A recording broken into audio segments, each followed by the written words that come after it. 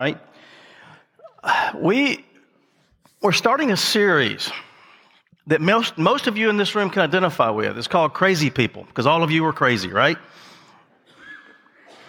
All of you are, we all are. Did you know that? We are all crazy people. Most of us tend to think of crazy people as the other person, don't we? That's what we think. They are all just crazy. They're from California.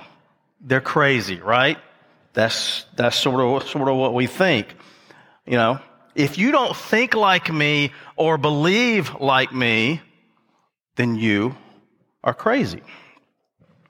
Which means, in essence, all of us are crazy people because somebody thinks that about us. People in California look at Alabama. Them folks is crazy, right?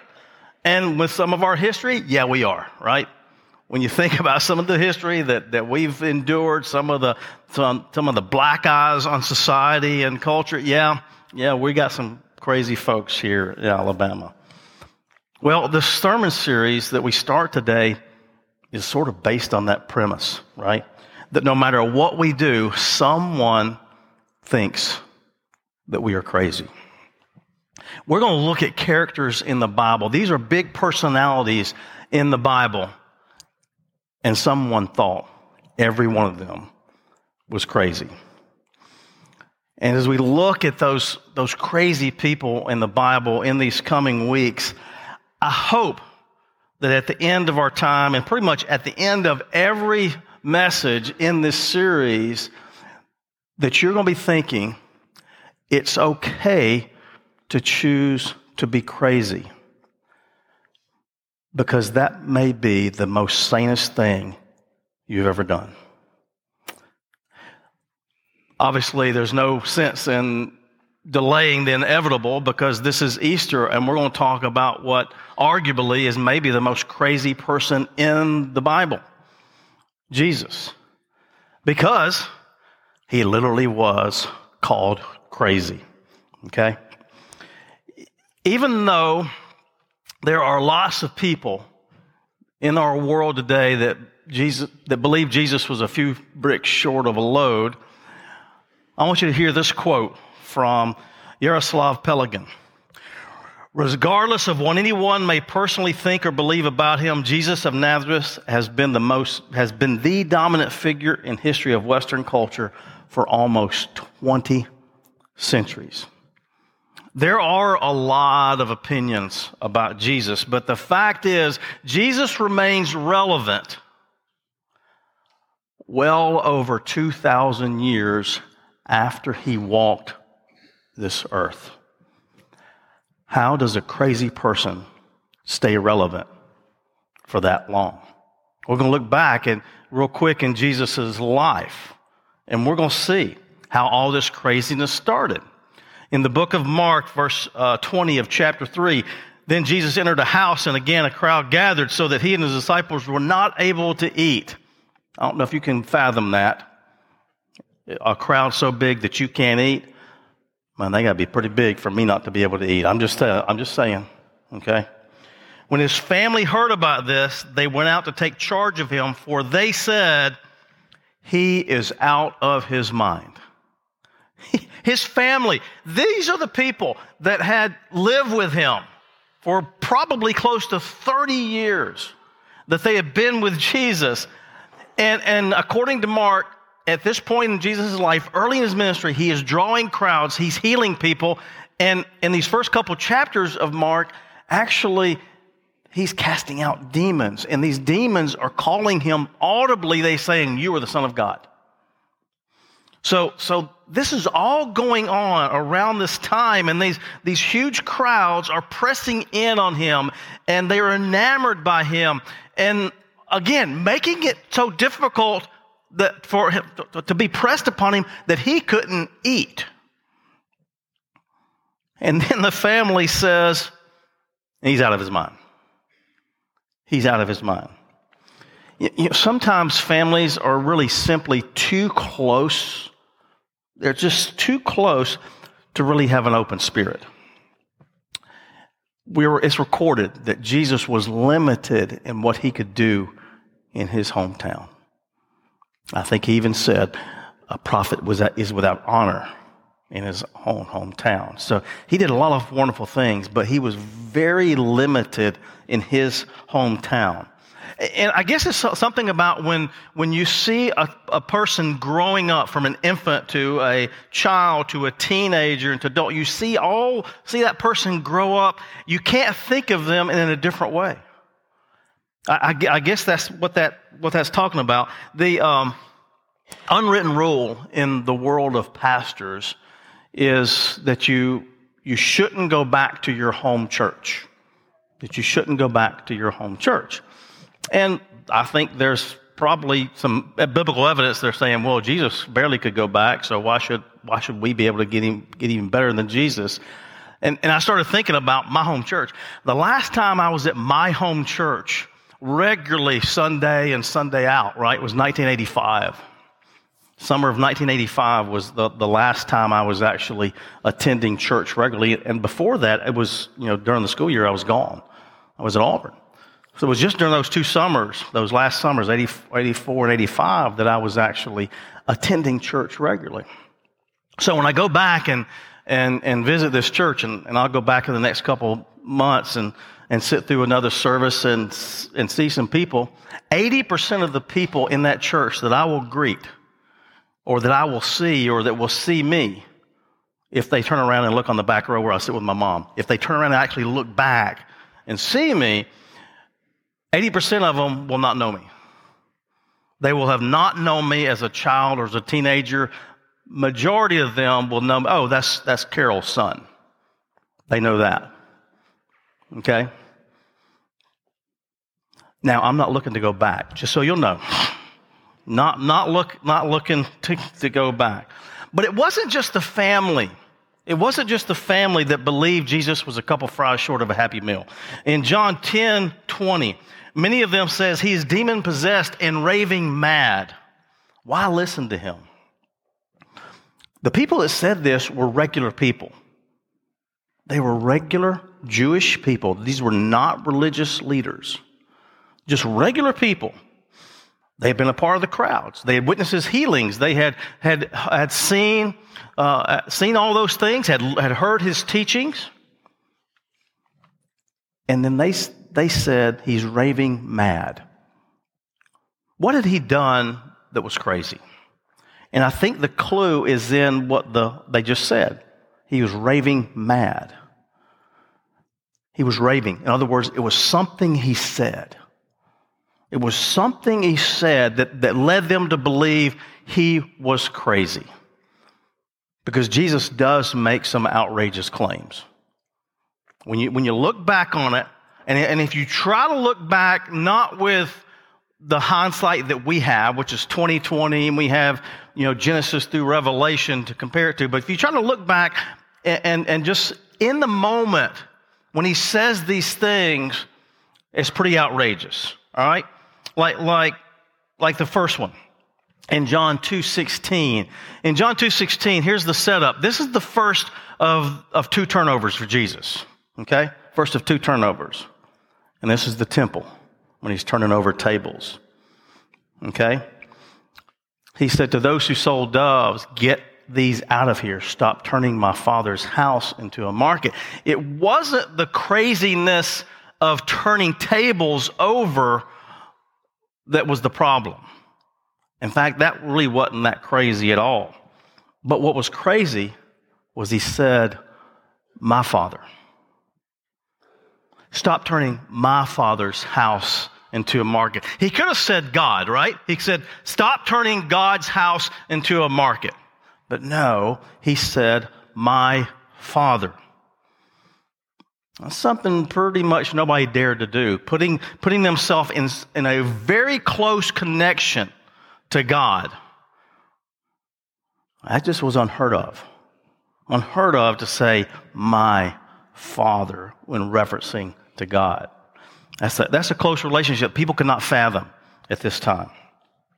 And that wasn't all, obviously. There's plenty more. His mouth got him in trouble in the same instance. After the first of the 2 turnovers, he kept going. John 2:19, Jesus answered them, destroy this temple and I will raise it again in 3 days. I will raise it again in 3 days. Destroy this temple. I will raise it again in 3 days. I can see people in the crowd going, hey, excuse me. I may not be an engineer, but I stayed at the Jerusalem Express Hotel last night, and I'm pretty sure that you cannot do this in 3 days. Right? It took 46 years to get it where it is now, and it's still not finished. What kind of wacko job are you that thinks in 3 days that you will be able to do this? But this pales in comparison to what he said later. Also according to John in 6:54. Whoever eats my flesh and drinks my blood has eternal life. Okay, Jesus. This is bizarre. If this is the kind of religion that you're talking about, this is not the kind of religion we signed up for. This is one of those weird things that we don't want any part of. This is really out there. Way out there. This kind of comment is crazy. And it was. Because many quit following Jesus after he said this. Now, on the surface, this next passage is one that would raise some eyebrows. In fact, one of our staff people asked me about it this past week. Luke 14:16. If anyone comes to me and does not hate father and mother, wife and children, brothers and sisters, yes, even their own life, such a person cannot be my disciple. Isn't that crazy? He's basically saying, abandon your family.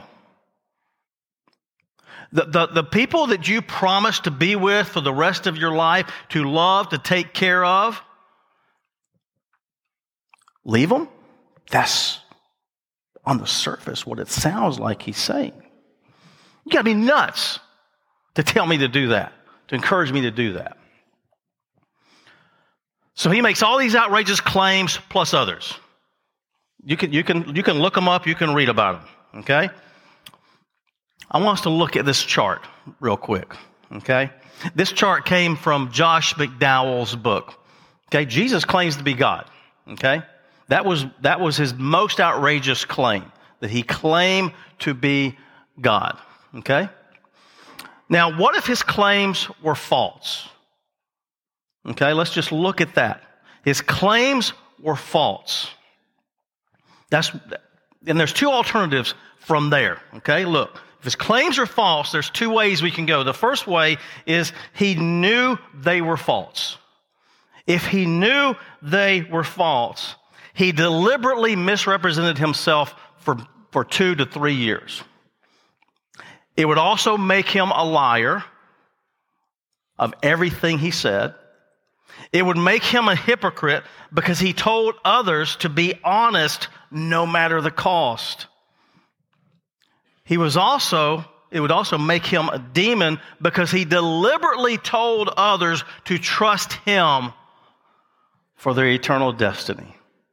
And he actually was called a demon in Mark 3:22. The teachers of the law who came down from Jerusalem said, he is possessed by Beelzebub, by the prince of demons. He is driving out demons. So he was actually even called a demon. So if what he claims that he knew that they were false, okay, make him a liar, make him a hypocrite, make him a demon, it would also make him a fool. It would also make him a fool because he died for the lie that he was God. In addition, it'd make a fool out of the 10 people, wouldn't it? Make a fool out of those 10 original disciples who were all killed for telling others about Jesus. So how could this be? This great teacher who was teaching such unselfish ethical truths lived the life that he did? It wouldn't make sense, would it? Well, let's just go to the other side, okay? The other option. He didn't know what he said was false. He was teaching out there. He was out there for 2 or 3 years, and he did not know it was false. If he did not know it was false, it means he was sincerely deluded. He was a lunatic. Because he kept believing all this all the way up to the end. And a seriously mentally ill person would have taken it all the way to the end. And he kept this going for 2 or 3 years. And he convinced many people to follow him. Wouldn't you think in these 2 or 3 years the disciples would have seen something? If he was deluded, if he was a lunatic, right? If he truly was crazy. Wouldn't they have seen something in there? But Peter, remember good old Peter, who always seemed to find a way to put his foot in his mouth, didn't one time. After all those people left because of that tough saying, eat my flesh and drink my blood, Peter told Jesus, when Jesus said, what about you guys? What y'all gonna do? What you gonna do now? They all left. What about you? James, John, Matthew, what you gonna do? Peter says, we have nowhere else to go. Where else can we go to find the words of life? So his claims are true. That's the other chart that I want you to look at real quickly. So Jesus claims to be God, and they are true, which means he is Lord. Which means he is Lord. Jesus says, before Abraham was born, I and the Father are one. So Jesus is saying, I am God. And there's no getting around this. There's no backing away from this. There's no explaining it away. He says, I am God. There's a very popular religion out there that acknowledges this, that Jesus was a teacher and that he was Messiah. But get this. They believe, this one particular religion, very popular, billions of people, are teaching that not only did it was Jesus the Messiah and that he was a great teacher, but he just miraculously left this earth. He wasn't crucified. He didn't die on a cross. He was not resurrected. And of course, many in the Jewish community believe that he was a great teacher. C.S. Lewis has this wonderful quote that can't get past, so I got to share it with you. A man who was merely a man and said the sort of things Jesus said would not be a great moral teacher. He would either be a lunatic on a level with the man who says he is a poached egg, or else he would be the devil of hell. You must make your choice. Either this man was and is a son of God, or else a madman or something worse. You can shut him up for a fool, you can spit at him and kill him as a demon, or you can fall at his feet and call him Lord and God. His claims are true. And after 2,000 years, over 2,000 years, many have believed and died for that very fact. Because Jesus said who he said he was. Which leaves all of us two choices. Accept him or reject him. Those are our two choices. There's no middle ground. Accept him or reject him. After the resurrection, Jesus had shown himself to a bunch of women and to 10 of the disciples. And then in John 20, verse 26, a week later, his disciples were in the house again, and Thomas was with them.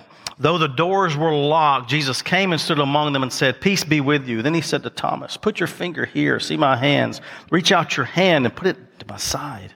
Stop doubting and believe. Thomas said to him, my Lord, and my God. Because Thomas wasn't among that first group of people who saw him, he could not believe.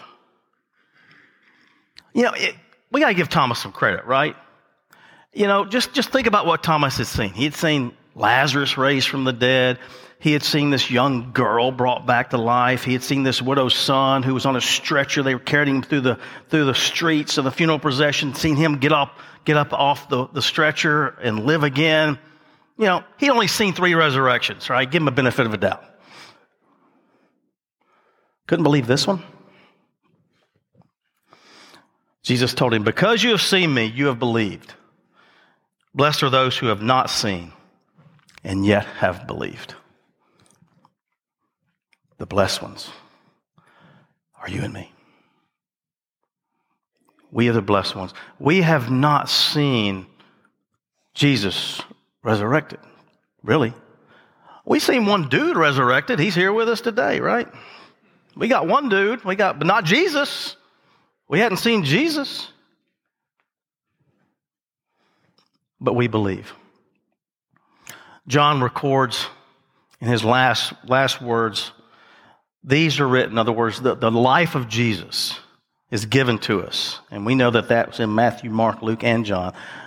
All those words, the life of Jesus was written that we may believe that he is the Messiah, the Son of God, and that by believing you may have life in his name.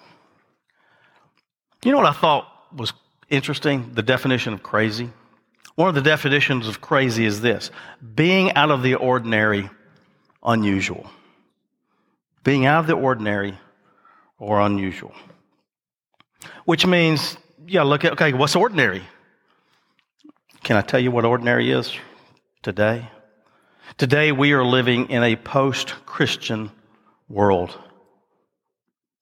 We're living in a post-Christian world right now in our country. It may not feel like it sometimes in South Alabama, but it's there. It is there. So being ordinary is like being like everybody else in the post-Christian culture or country. No moral compass. Having unfettered freedom to do whatever you want, whenever you want, no matter who you hurt in the process. Basically, it's all about me. It's self-centered. What's the most popular word today? Selfie. Right? I'm going to do a selfie. I'm going to do a TikTok for you so you can see me. This may be a crazy quote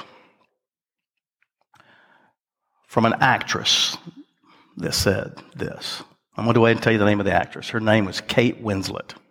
Okay? Most of y'all remember from Titanic, but anyway. All right?